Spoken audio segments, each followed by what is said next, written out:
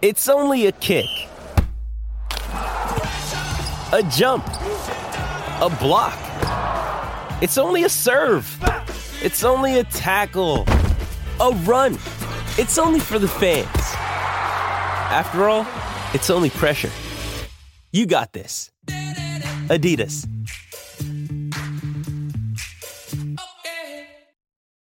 When you need mealtime inspiration, it's worth shopping Kroger, where you'll find over 30,000 mouth-watering choices that excite your inner foodie. And no matter what tasty choice you make, you'll enjoy our everyday low prices, plus extra ways to save, like digital coupons worth over $600 each week. You can also save up to $1 off per gallon at the pump with fuel points. More savings and more inspiring flavors make shopping Kroger worth it every time. Kroger, fresh for everyone. Fuel restrictions apply. This episode is brought to you by Shopify. Whether you're selling a little or a lot, Shopify helps you do your thing, however you cha-ching. From the launch your online shop stage, all the way to the we just hit 1 million orders stage. No matter what stage you're in, Shopify's there to help you grow. Sign up for a $1 per month trial period at shopify.com/special offer, all lowercase. That's shopify.com/special offer. Stop Hammer Time is backed for this season by Ladbrokes.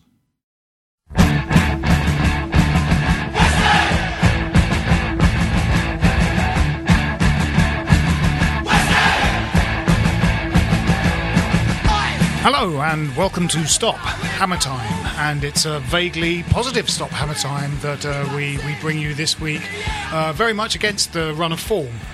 Normally Stop Hammer Times are a rather dour affair akin to some kind of funeral wake, but this week there's a note of positivity in the air as we managed to achieve a win on Manuel Pellegrini from Terrorhawks. Manuel Pellegrini's birthday. The team won, gave him the birthday present of a winning performance from him.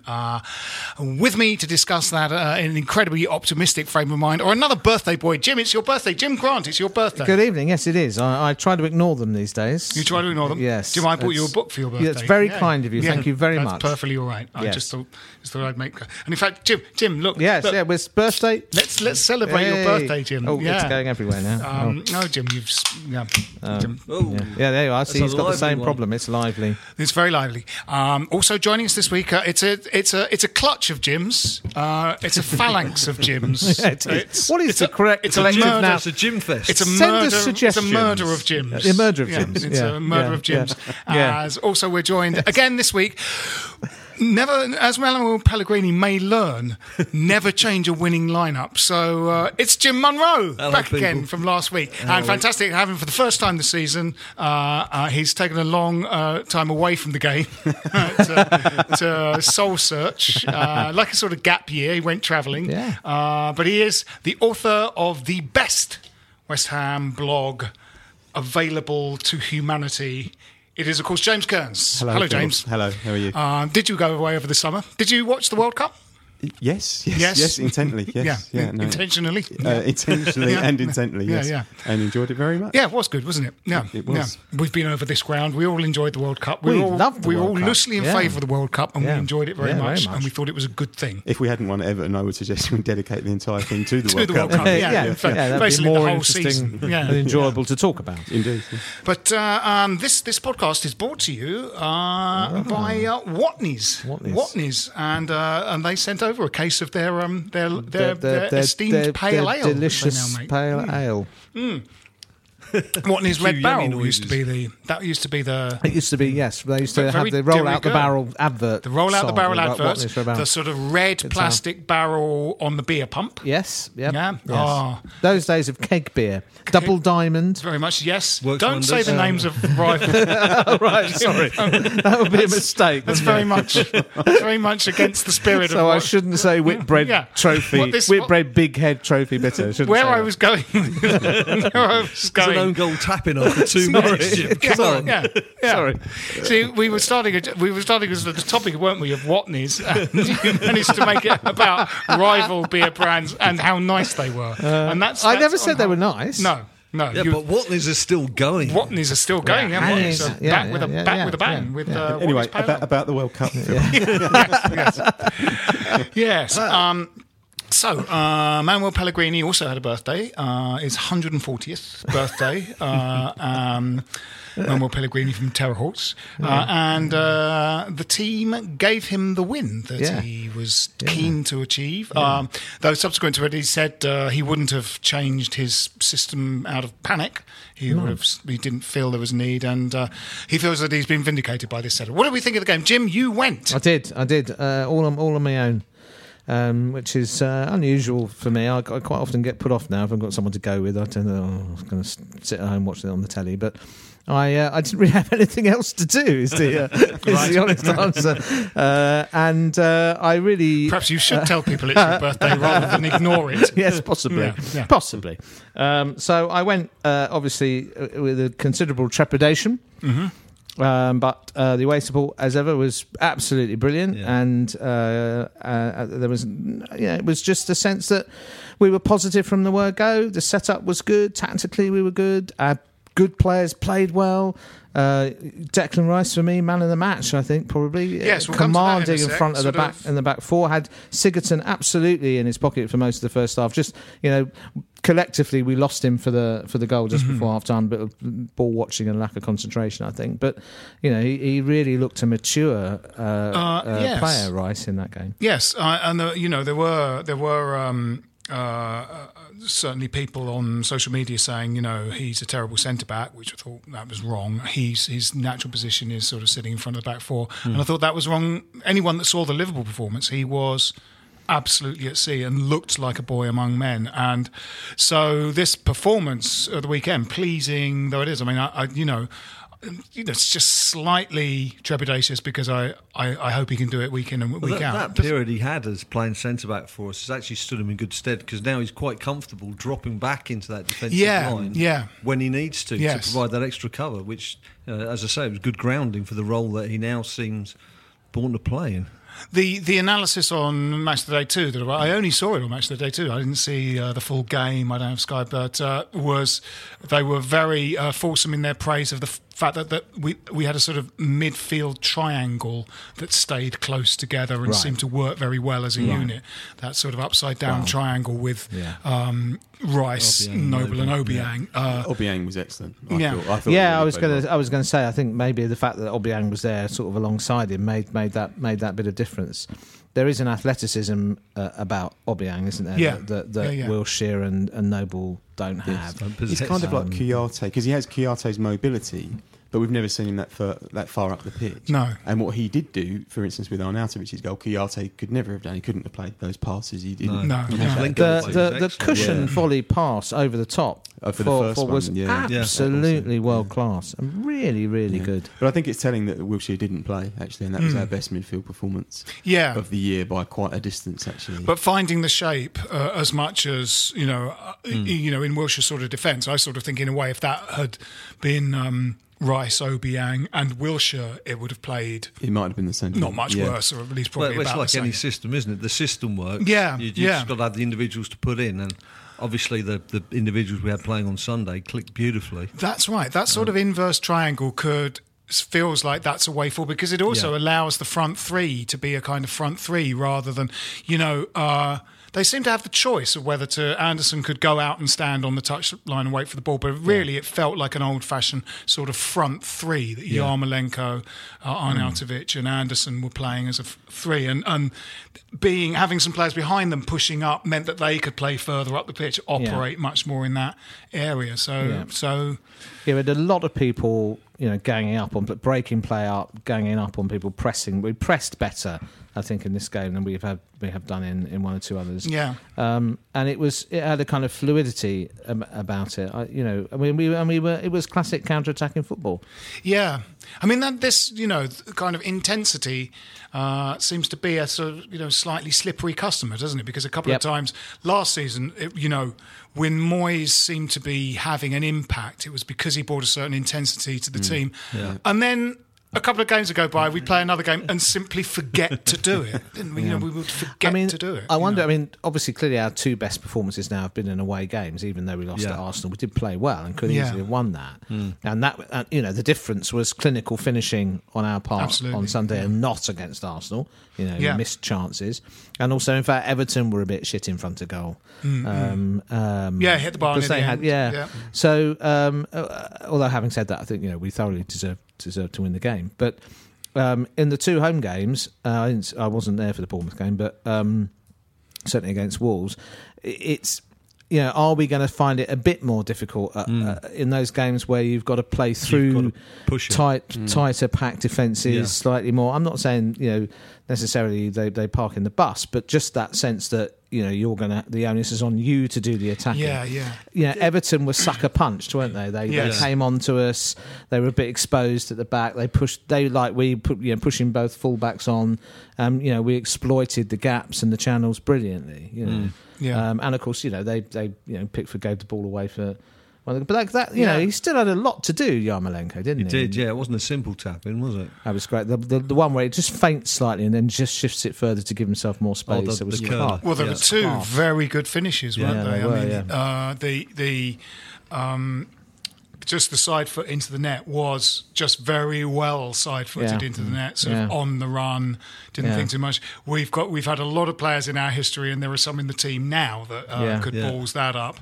9 times out of 10. Yarmolenko just did what, You've got to say hats off to Pellegrini when he said he had not been playing him from the start because he wasn't ready. He needed to come in and get a feel for the place, to get used to it and see what the team was about. Absolutely. And then the first game he starts, he's produced that performance. Because he's not rushed him through. Yeah, you'd trade that, wouldn't you? I mean, it was like people kind of, we certainly thought that his cameos, he looked good. He seemed to want to run with the ball, even though the movement around him was so terrible. I can't remember.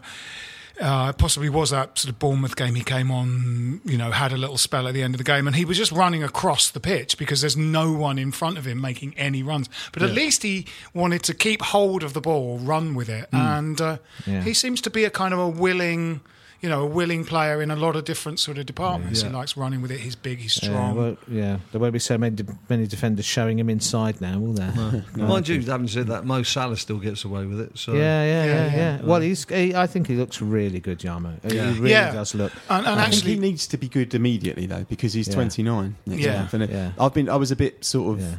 Raised my eyebrows at his signing because I don't like it when we sign players who are going to turn 30 during the course of the contract because the prime example of people you get in at the height of their powers, they can generally only decline. Very expensive, so you can't sell them on for a profit. Kevin Nolan.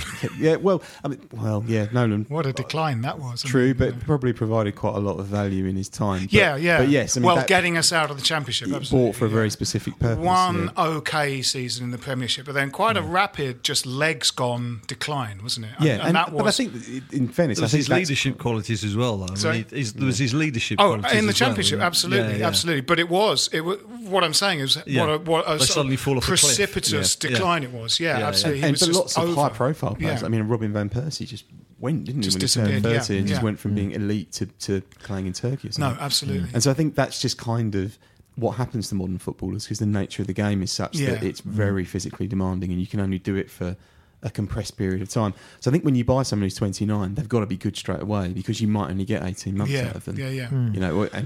That's what happened with Payet, albeit for a different reason.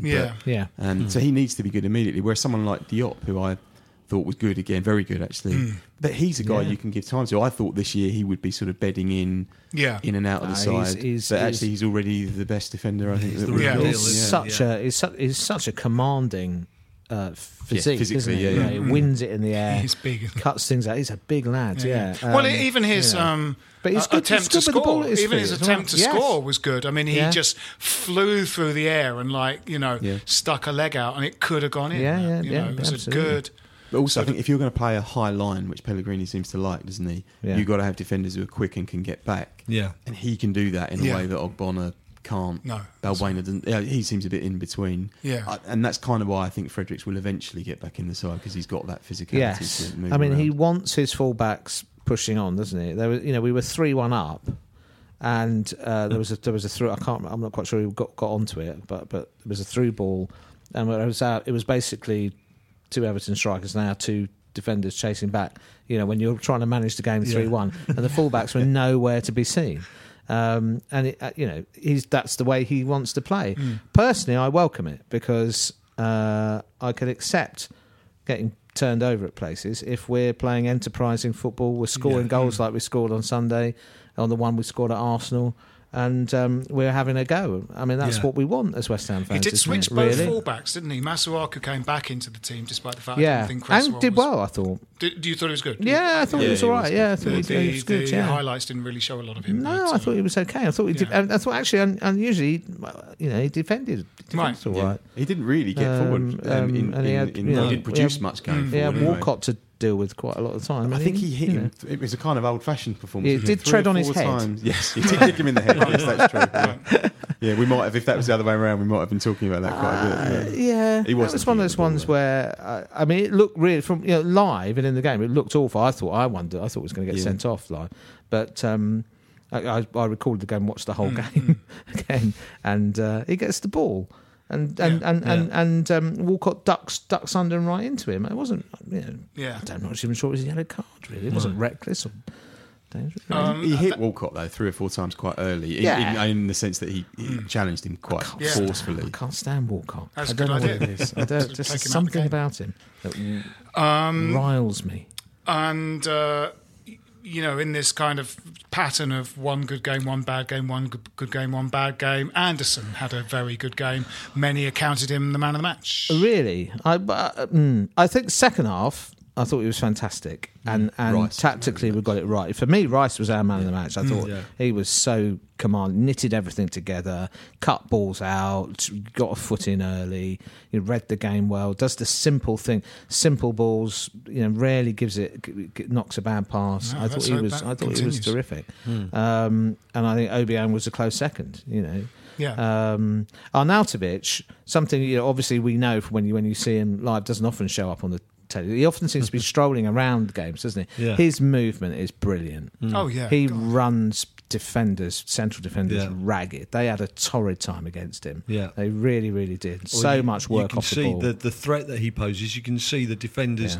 He causes that fraction of hesitation when he's around because they're not quite sure what he's going to do next, where he's going to make his run. Yeah. And that's what gives us the space to... And we obviously saw it with that little 1-2 he had with Obiang. It's great. Yeah, he's got a huge sort of guile, hasn't he? But Anderson was a constant... Hugged the touchline, was a constant out ball, didn't give it away, made some... he was a real thorn in their side second half, and he really... sort of defended by attacking in a way. It reminded me... We talked about this earlier. It reminded me of that when... We did well at that game when Bilic substituted Payet at Spurs away at Spurs when he was sort of just not goal hanging but hanging in the wide on the left and basically they couldn't get forward on the right because they had to cover the threat of and double up on the threat of Payet. And the thing is with Anderson, he's skillful. You can't just you've got to double up on him, haven't you? Yeah, exactly. So it was very effective tactically, and he did it really well. That front three. Looks a very, very sort of quality little unit. It reminded me of that brief period when we played a front three. We had Etherington, Bellamy. Yeah, I can't remember who the third player was. Carlton Cole. But I think Carlton Cole might still have been there. Well, he must have played in the middle then. But I mean, they were so fast when they were breaking. I mean, I think we won 3-0 at Reading. And it was going to be. I'll tell you who it was going to be, and it was for about a minute. Was Kieran Dyer. Yes, and then he.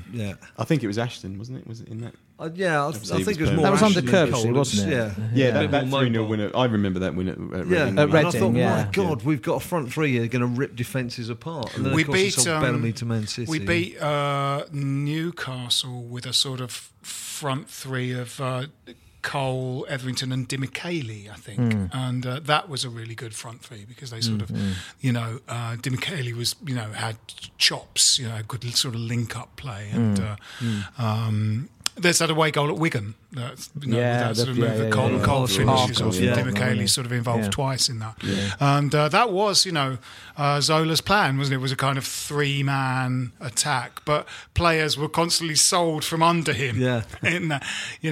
Etherington was part of his plans and then sold for purely financial reasons, no tactical reason. Nothing. Everton couldn't handle those front three. And I know it was a bit of a makeshift defence for them, but even so, they looked class. Those goals they're the goals that top six clubs score, aren't they? They look, they like, the kind of goals that Man City score, aren't they?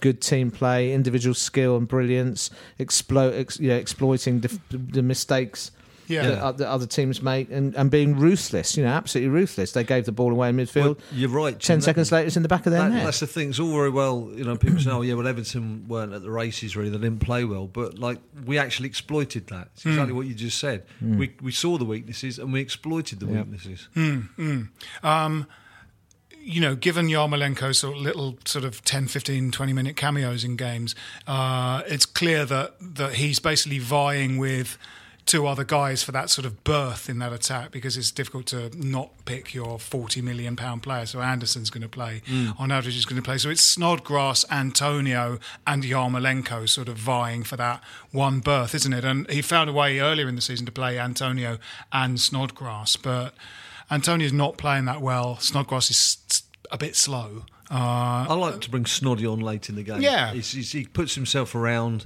Again, we were saying earlier, he rarely loses the ball. Yeah. He's a little terrier. Yeah. He's perhaps lacking a bit of Premier League quality, but he can put in a good cross, he can take a good free kick. I think he's a very useful man to have around the squad. No, he's been good this season. I think he's been good. But I think if Yarmolenko can do what he did on Sunday a lot, I mean, it's him. I think that's got to be a nailed on front three, hasn't it? Yeah. His pedigree far outstrips Antonio and Snodgrass. I mean, he's been an outstanding player for Kiev, Ukraine, played for Dortmund. He come off, but that's the kind of level that he's been at. He got injured though, didn't he? Yeah, that's great. Yeah, that's right. Yeah, he did get injured. I think, though, you're absolutely right.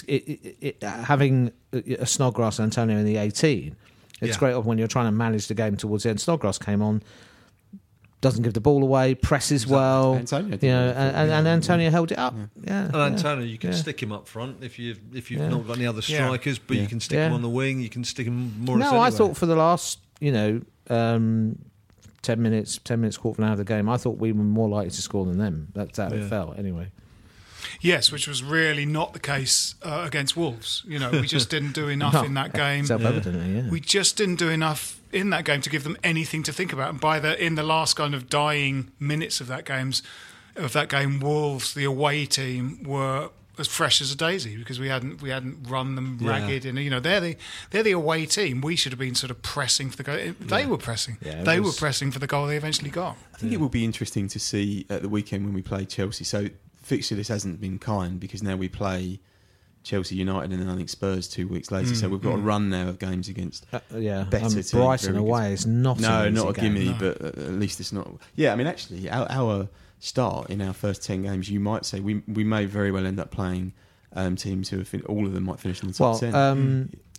There's a guy on Knees Up Mother Brown that he does that, a bit like the Uncle Jeff formula we used to have on here, does that kind of comparison against the points we were getting last season, right, and we're only -1 on those first 5 fixtures from where we were last year. Yeah. So albeit the next 2 we won. We did, picked up a point against United. Yeah, that's true. And I know we lost to Spurs last year, but but I think it will be interesting when we play better sides to see now how we line up, because I would quite like to see us not have a kind of backs to the wall Moyes type performance where we're defending for 90 minutes. I don't think we want to see us carry a bit of threat. I don't think we'll ever do that under Pellegrini. No. Well, true, but against Wolves and Bournemouth, I didn't see the Bournemouth game, but we looked a bit punchless. Just didn't get on the front foot enough. Did it? Yeah, but that's what I mean by, I think against those better teams, you do have sometimes a bit more space to play football.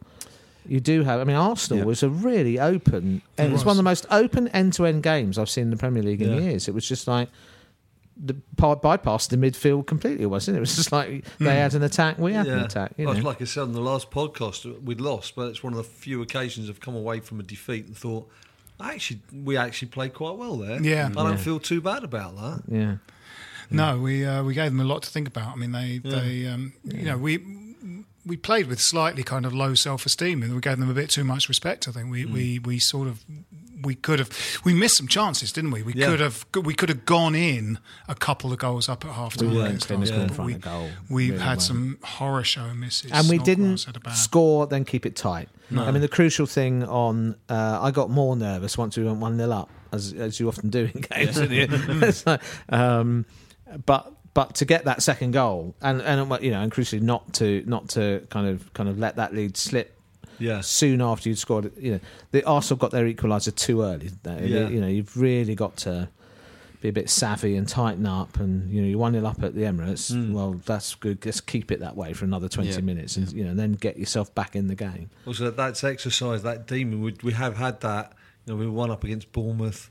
1 up at Arsenal. That's twice in the first few games that we've lost leads. Yeah. So. And I would add, although we were never anywhere near the races really at Anfield, actually that second Liverpool goal did come at a time just before half time, and we had sort of worked our way back into that game. We had.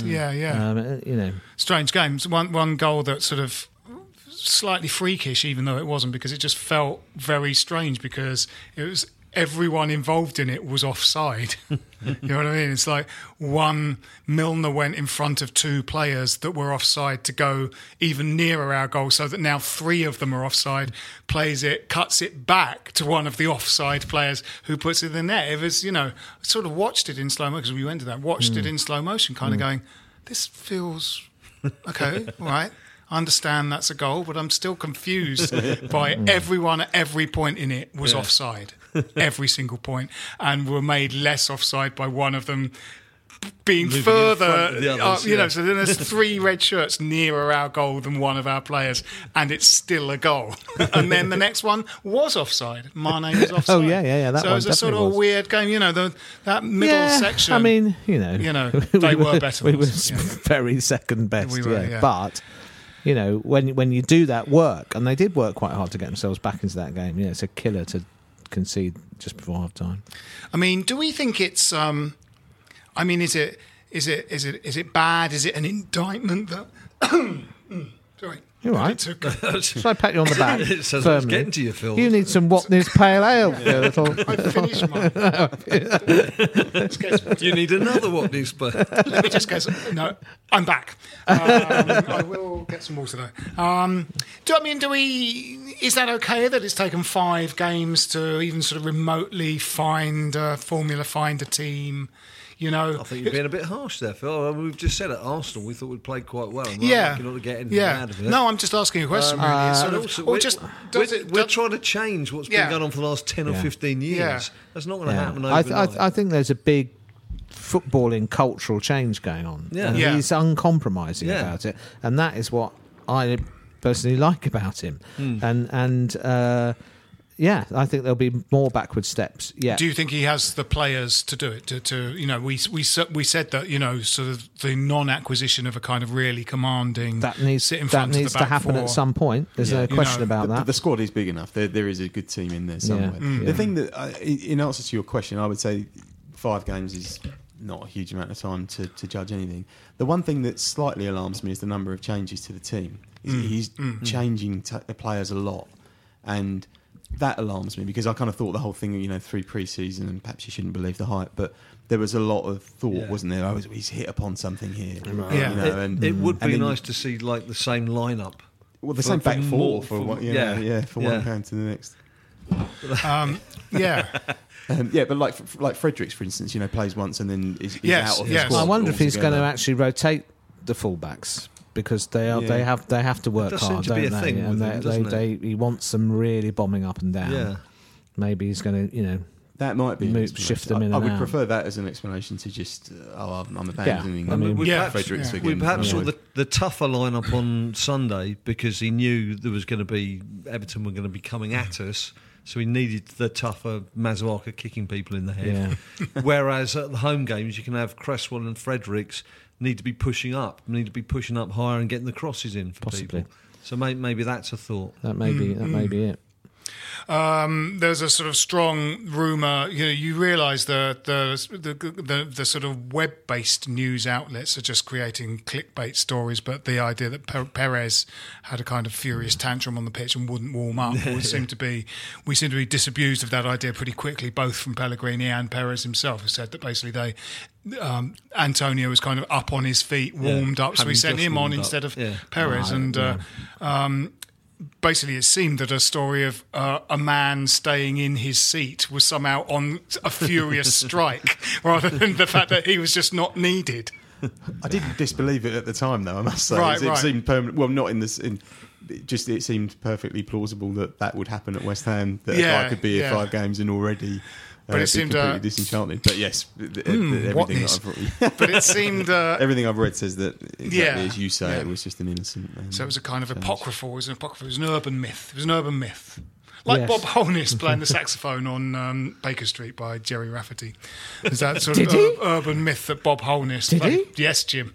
Yes. Wow. Bob Holness, host of The worst one I remember is like John Lukic. You remember the old Leeds keeper? That his mum was an air stewardess on the Munich air disaster. This is like... No idea where that came from, and it was completely untrue. It was knocking around for years. Valerie Singleton and Joan Armatrading as a lesbian couple was a strong. There's a book in this somewhere, isn't there? And under those space age helmets, Daft Punk are Trevor Morley and Ian Bishop. Apocryphal Trevor Morley's wife on drums. Trevor Morley's wife and Carl Fletcher's wife are now a lesbian couple. There's a lawyer knocking on the door. Yeah. I think that ship sailed a long time. I think I've said so much about the love triangle of Alan Pardew, Carl Fletcher's wife, and the PR department at West Ham United.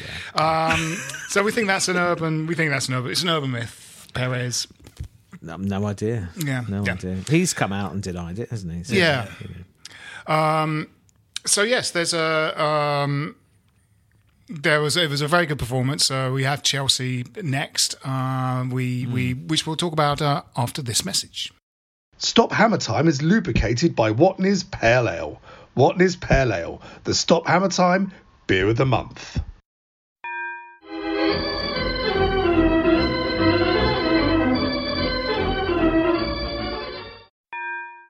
Stop Hammer Time is backed for this season by Ladbrokes.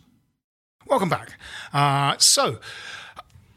To our relief, a good performance and seemed like a good 11, all of whom had a good game. What sort of game did Noble have? Was he sort of all right?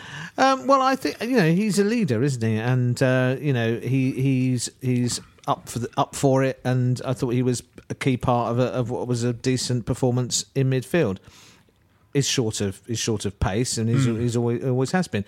But it was him who got in to pick off the like almost like a sort of American football style interception, wasn't it? Yeah. You have to be alert. You've got to be on it. You've got to be looking. Well, pressing brought 2 of our goals, didn't it? Yeah, and just that's what he brings to the team. He's on the front foot. He's alert. He G's people up, and I think that's worth more than people often recognise. Well, actually, with someone behind him. I think what happens to him is because he is such a jack of all trades, if we're playing sort of badly defensively, he starts to run about just trying to get in the way of everything. He loses what type of player he is and starts having this kind of open remit to just go and fly around sort of putting tackles in. But with someone sitting in front of the back four, with him a slightly sort of in a more advanced position, he can really help that. There was a strong feeling among the match of the day, 2 pundits, that that triangle of players worked very well as a unit. As I said earlier in the podcast, but Rice made them all better. He made the whole team better, but he gave the platform for both Obiang and Noble to go and do what they did. Absolutely. I think, however, in that system, if you've got Rice and Obiang, you've got legs and you've got some defensive control.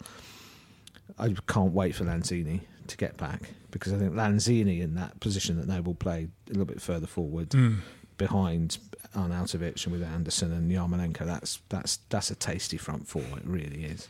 Yeah, I'm a bit worried about Lanzini's ability to come back. It's a very big injury, serious injury that he's got. But you're right. I mean, if he comes back and he's got that defensive base to go and attack from, because the other thing actually that Lanzini gives you that really neither Noble or Wilshere would give you is goals. Yeah, exactly. Lanzini will get you. He's slightly lost his shooting boots, hasn't he, in the last year or so? But Lanzini, in a struggling team. I mean, you look at that Huddersfield game. And I suppose he scored 2 in the last game, didn't he, against Everton in the last game of the season. But that Huddersfield game was a prime example of him as almost like a deep lying forward more than a well, I think he's got the.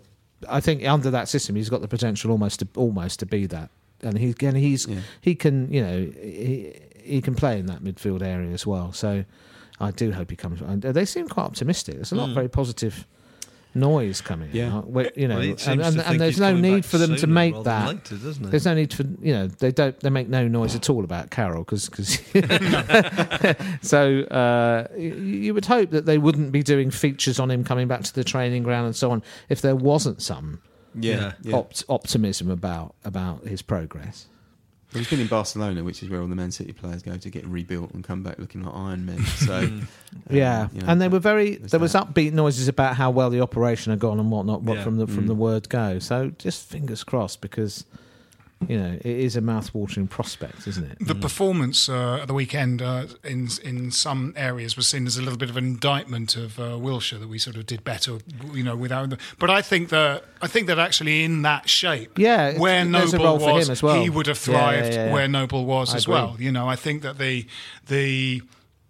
our sort of defensive unit in the first 4 games of the season never quite knew what it was doing, and I mean it got a little better when it got a shape insofar as Sanchez was obviously where Rice is now, was in front of the back four. But and again, we conceded in the 92nd minute against Wolves, and actually we were okay defensively for most of that game. We just turned off. I think a pattern will emerge. I mean, I think in answer to your much earlier question about is 4 or 5, I think 5 games is probably. I think there might still be some backward steps. I think you have to give managers time, and I think we'll be good enough to stay up reasonably comfortably this season. But you've got to accept that this is a transitional season, and what I think will gradually emerge is the shape of the team, the way it wants to play, and we'll start to see that clearly now it's going to be Sanchez and Rice in front of the back four. I think he's settling on his 2 first choice centre backs now. We're not sure about what's going on with the full backs. I think Obiang has nailed a place now. I'd be very disappointed if he doesn't start Obiang for a series of games, because he looked. I mean, it wasn't just from managers, hasn't he? I think so. Yeah. I think so. I mean, he does. He can do the all action tackling stuff, but he's got a little bit of class about him. He didn't quite wrap his foot around a brilliant little inside ball he cut into the box. But he was in the position. He made the run. Anderson saw it. That was, I thought, that was an exciting little bit of play. Yeah. And as we said, the pass for Arnautovic. And, both times really for the. He can have the odd, in a way, a bit like Ogbonna. He can have the slightly, out of the blue bad game. He was bad at the beginning of last season against Manchester United. I watched he was wretched. One of the pre-season friendlies where he was really not very good in it, possibly the Ipswich. He's sort of prone to the odd bad game, but on the whole, it's sort of just obvious watching him that he's got chops, and he's quite quick, he's quite athletic. There's been a lot of goals now where there's been build-up play of which he's been an element. There's some give and go. He's been part of it because he knows what that looks like. He's got a dig on him, and it is useful to have players who can score from 25 yards, and he can. We haven't got many people. I suspect Anderson's going to hit a screamer from distance at some point. Yes, he looks like he's got the technique for it, doesn't he? Yeah. It'd be nice to see him get a goal actually, and just it would. It really would. Well, it was nice for Arnautovic to square the ball to Yarmolenko, because there was a couple of times against Arsenal where Arnautovic once to his left and once to his right, one to Anderson and one to. Yeah, someone else was just literally parallel with him and may well have scored if he just squared it, but he went on his own, bit greedy. No, it wasn't Arsenal actually. I think it might have been could have been the Bournemouth. It was at the Olympic Stadium because I remember Dave Morley saying, "Oh, he's selfish, isn't he?" But he's great. Great. I mean, I saw somewhere that in the calendar year so far, 2018 in the Premier League, he's second only to Salah in terms of goals plus assists combined. Yeah. That might be Moyes' single biggest hoping they keep that contribution. quiet. I don't want Champions League clubs seeing that thinking, well, I was worried. I was initially worried about the Man United spectacle because I think he's just what Man United need, that sort of player. I mean, Arsenal need it. Arsenal, yeah. I mean, I thought last season, those... So we've done well to hang on to him, I think. Yeah, definitely. So, all very, that was my time to have another delicious Watney's Pale Ale. That Watney's has just hit the spot, hasn't it? So, I mean, how do you think we should change anything against Chelsea? I mean, do you think that there are changes to the team or changes to our approach? As you say, Jim, I mean, as the away team, that kind of hitting them on the break thing. That's actually what got us that win against Chelsea. We sort of soaked it up, but we did keep them busy on the flanks. Yeah, it was a backs to the wall, park the bus game, wasn't it? Having smashed and grabbed the goal quite early on. Pellegrini's not going to do that. I think it'll be an open attacking. Exciting game. I'm really looking forward to it. They'll take a lot of stopping. They look very good, but they've won. They've won 5. They've won all 5, haven't they? All on the bounce so far. And as you say, they haven't. They're due a wobble. To slip up, aren't they? They're due a wobble, and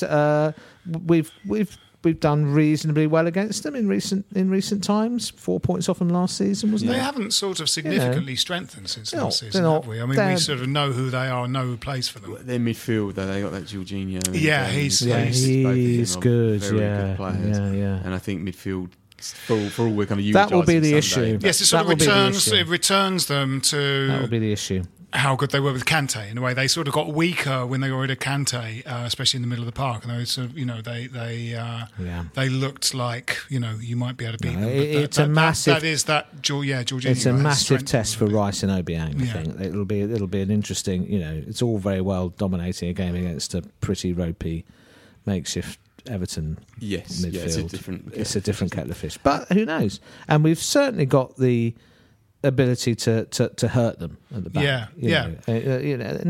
Any team, doesn't matter, right, are going to have trouble containing that front three. I think. David Luiz doesn't like a physical fight, really, does he? He sort of doesn't really like it. No, and Alonso plays as an auxiliary left winger. So we need to get in behind him.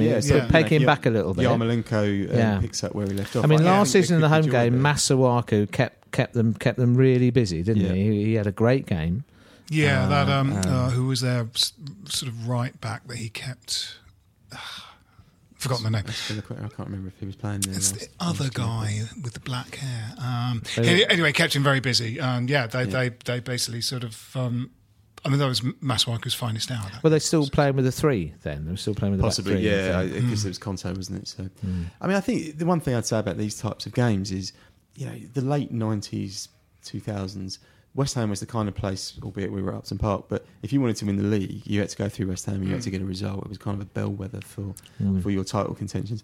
It hasn't been like that for quite a long time. We have been generally quite insipid against good teams at home. Yes. Chelsea perhaps a little bit different, but Man City, Liverpool have had their way with us since we've gone to the Olympic Stadium. Definitely. And it would be nice to see now in this little run of fixtures that we've got coming up, us kind of punching back a bit and saying, actually, no, we've come on. And we're now, we're going to attack you. We're not going to just counter-attack and sit in, park the bus and hope for 1-0 wins. I really want to see some evidence of progress in the next 2-3 weeks. And that almost, I wouldn't say the results are irrelevant because we haven't had that good of a start. One win's not enough to get that complacent. But, Chelsea are going to beat a lot of teams. But I just want to see us take steps forward and keep now a bit of forward momentum from Sunday. I think that's quite key. No, I think it's going to be a tough game for them. I really hope. I think it will. Yeah, well, the desire and the intensity has to stay there, doesn't it? I mean, crowd needs to get up. We need. I think the crowd does. It is when it becomes boring. The crowd is a bit silenced, and I mean, those are pretty good instincts on the part of the crowd, I think. Well, it's reactive rather than proactive at home, and that I think I think it has. Despite what people say, I think in terms of noise and atmosphere, it does have potential to be quite impressive there. Oh, it does. It's one of the things that's not necessarily wrong with it, but it has happened few and far between. I mean, very few times, really. Spurs was fantastic atmosphere. London derbies do tend to bring the best out of the crowd. But there was a good atmosphere against Leicester last season when Moyes Chelsea that was all kind of like Moyes turning the ship around a little bit in that game. Something to get behind. And the team we were basically been pretty crap since we moved into this. That's the thing. It's quite hard to expect it is. Yeah, absolutely. To get up for that. I mean, the Chelsea League Cup game. I mean, we have beaten Chelsea twice at that ground. Yeah. Yes. Yeah. I mean, anecdotally, one of the things that comes out, I don't know if you have the same thing, but taking my children to see the games is getting progressively more difficult because there is just less reason for them to want to go. And it's just because they find the games boring and that they appreciate the game enough to just know that the team they're watching hasn't been very good for a couple of years. Absolutely. And I hear that quite a lot actually, people feeding back to me from the ACs saying the same kind of thing. It's really hard to keep young kids invested. Yeah. And actually, for all it's much maligned, the popcorn's the thing that keeps most of the kids there. Yeah, it's fair, isn't it? I mean, it's sort of nature-nurture. Every game is the last couple of seasons, the games that it feels that we've got a chance in, they're even more nervy because they're a must win in inverted commas. And sometimes those games have been good. We have got, the Chelsea again under Moyes, that felt like a sort of must win, and we did. There were a couple of games under Bilic that sort of late on in the season that we were going, right, if we don't win this, we're not going to win it. And we did, albeit narrowly. It's a sort of vicious circle. The games that you should feel up about because they're winnable. It's the fact that they're winnable that makes everything even more neurotic. So we've just seen a kind of vicious circle of tension at the stadium for the entire time we've been there, basically, because we've been shit. The team's basically been shit for 2 years, and.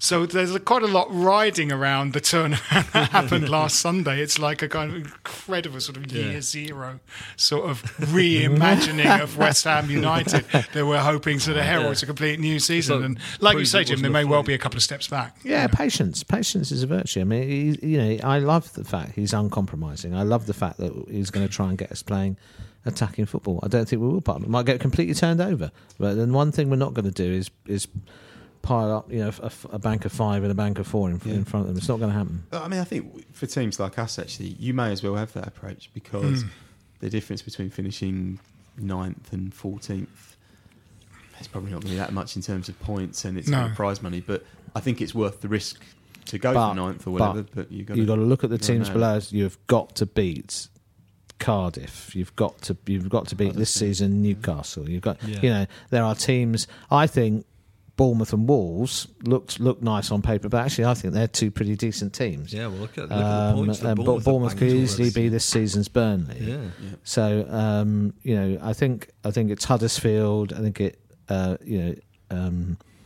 Cardiff. Those are the teams we've actually got to confidently get your 6 points against. There's very little then you chance. have to worry less about. Then you can have that free hit against the bigger teams, can't you? You're not under that kind of pressure. There looks very little chance of Burnley being this season's Burnley. Yes, that's true. They are really not. They've lost poised it in the role to be Burnley. No. I mean, we are quite fortunate in that we've lost 4 games straight, won 1 game, and we're in 16th place. Yeah, absolutely. That tells the story. Yeah. I did mention it before, but I do think we will look back on our start and say we were quite unfortunate. That was a very difficult. Yeah, it was. It was always going to be tough. But actually, what that does do is it will create pressure because after probably the Spurs game, I think we've got a run of fixtures where, exactly as you said, you might look at it and go, well, we've really got to win 4 out of 5 there or 5 out of 6. The run up to Christmas looks friendly, doesn't it? Yeah, it does look friendly. Yeah. I mean, Newcastle, actually, in fairness to them, have had a pretty rough time of it as well. Yes, Man City and because they sort of look okay, Newcastle. Chelsea and... Yeah, I mean, big guns about to play. Yeah, I mean, the league table, it takes a little while to sort of settle itself, doesn't it? But I mean, the worry, and again, it's putting a huge amount of pressure on the weekend's going to turn things around.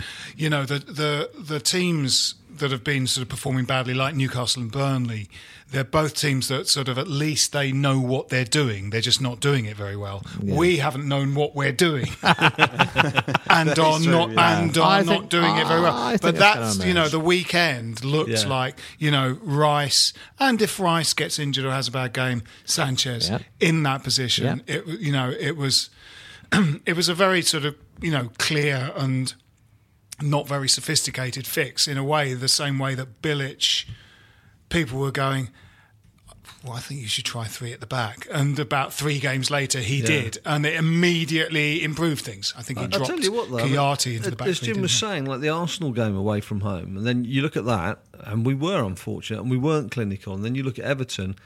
What we did at Everton was put right the things that we weren't putting right against Arsenal. Yes. So the plan was there, we just weren't executing it very well. Yeah. So it's not like we've been playing in a completely different way in every single game and there's not been a system there. There has been a system there, it's just taken a little while for it to kick in. Yeah. What we want to see now is we've got the first brick down, we want to just start building on it from here. Yeah. Maybe get a draw, then another win, and just progress rather than reverting back to another run of 3 or 4 defeats. Yeah, I think we all need to get behind Arnautovic's knee.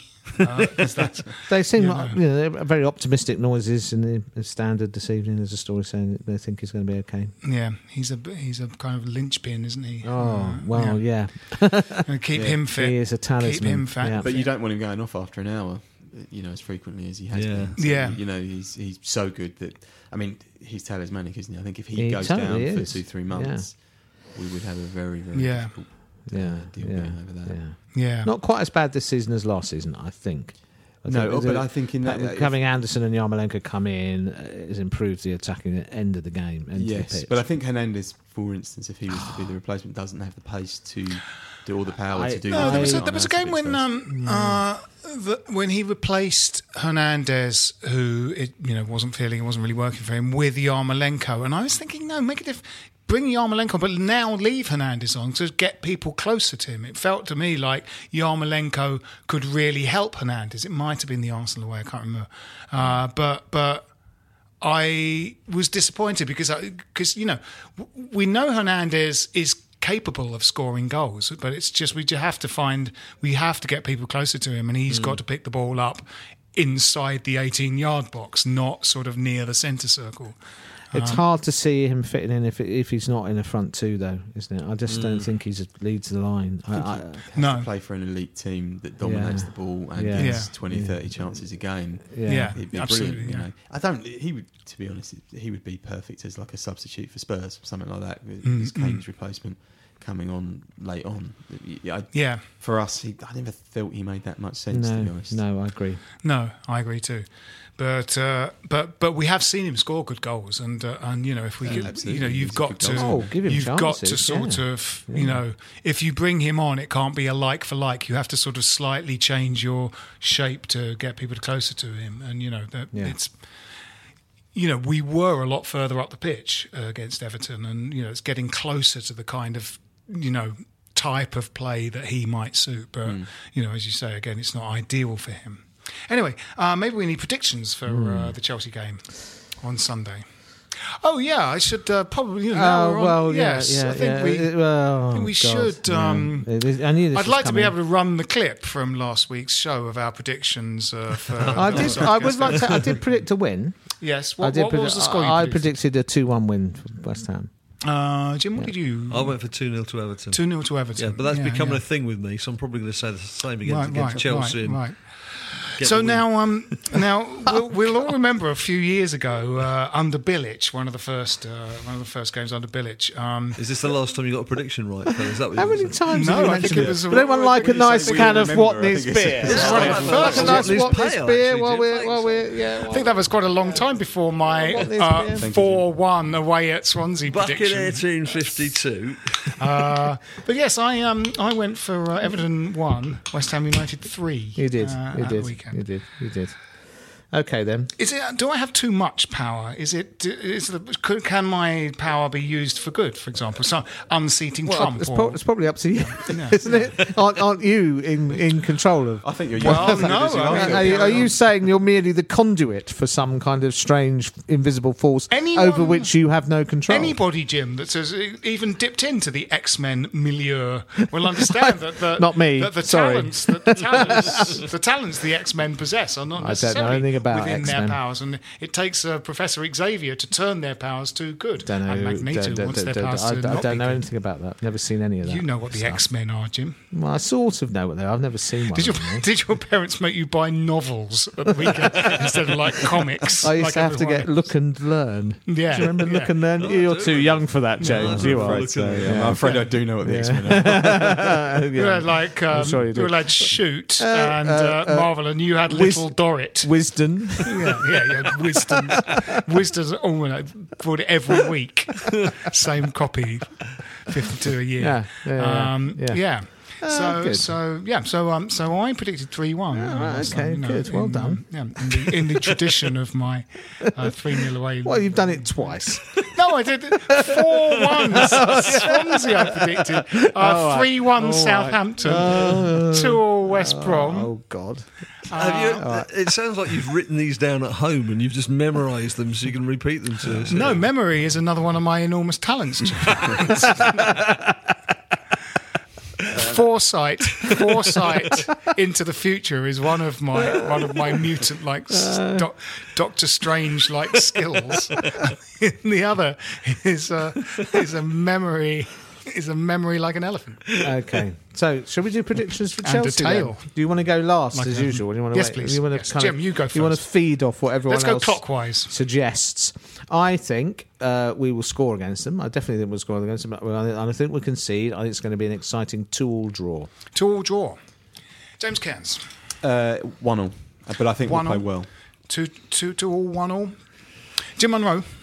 In my heart of hearts, I'm holding out for a 1-1, but I'm going to say we're going to lose 2-0, because when I say that, we win. So I'm going to say we're going to lose 2-0.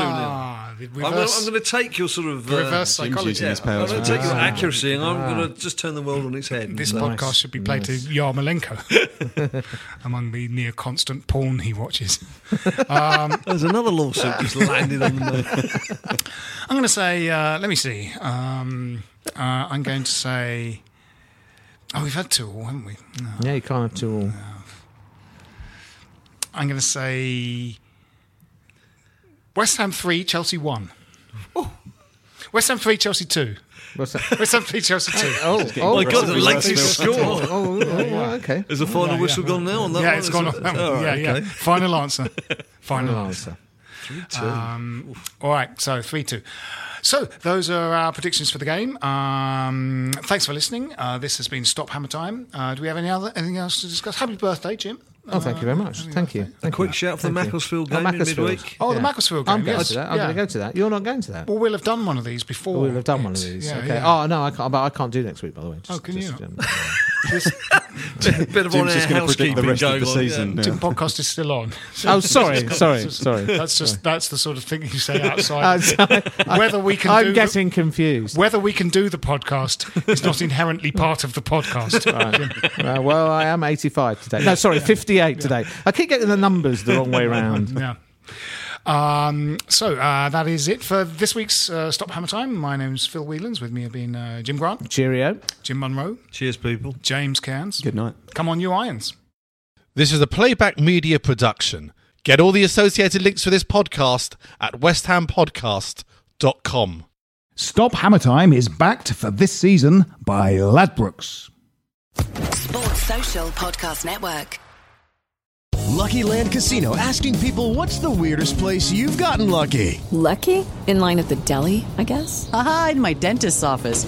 More than once, actually. Do I have to say? Yes, you do. In the car before my kids' PTA meeting. Really? Yes. Excuse me, what's the weirdest place you've gotten lucky? I never win and tell. Well, there you have it. You can get lucky anywhere, playing at LuckyLandSlots.com. Play for free right now. Are you feeling lucky? No purchase necessary. Void where prohibited by law. 18+. Terms and conditions apply. See website for details.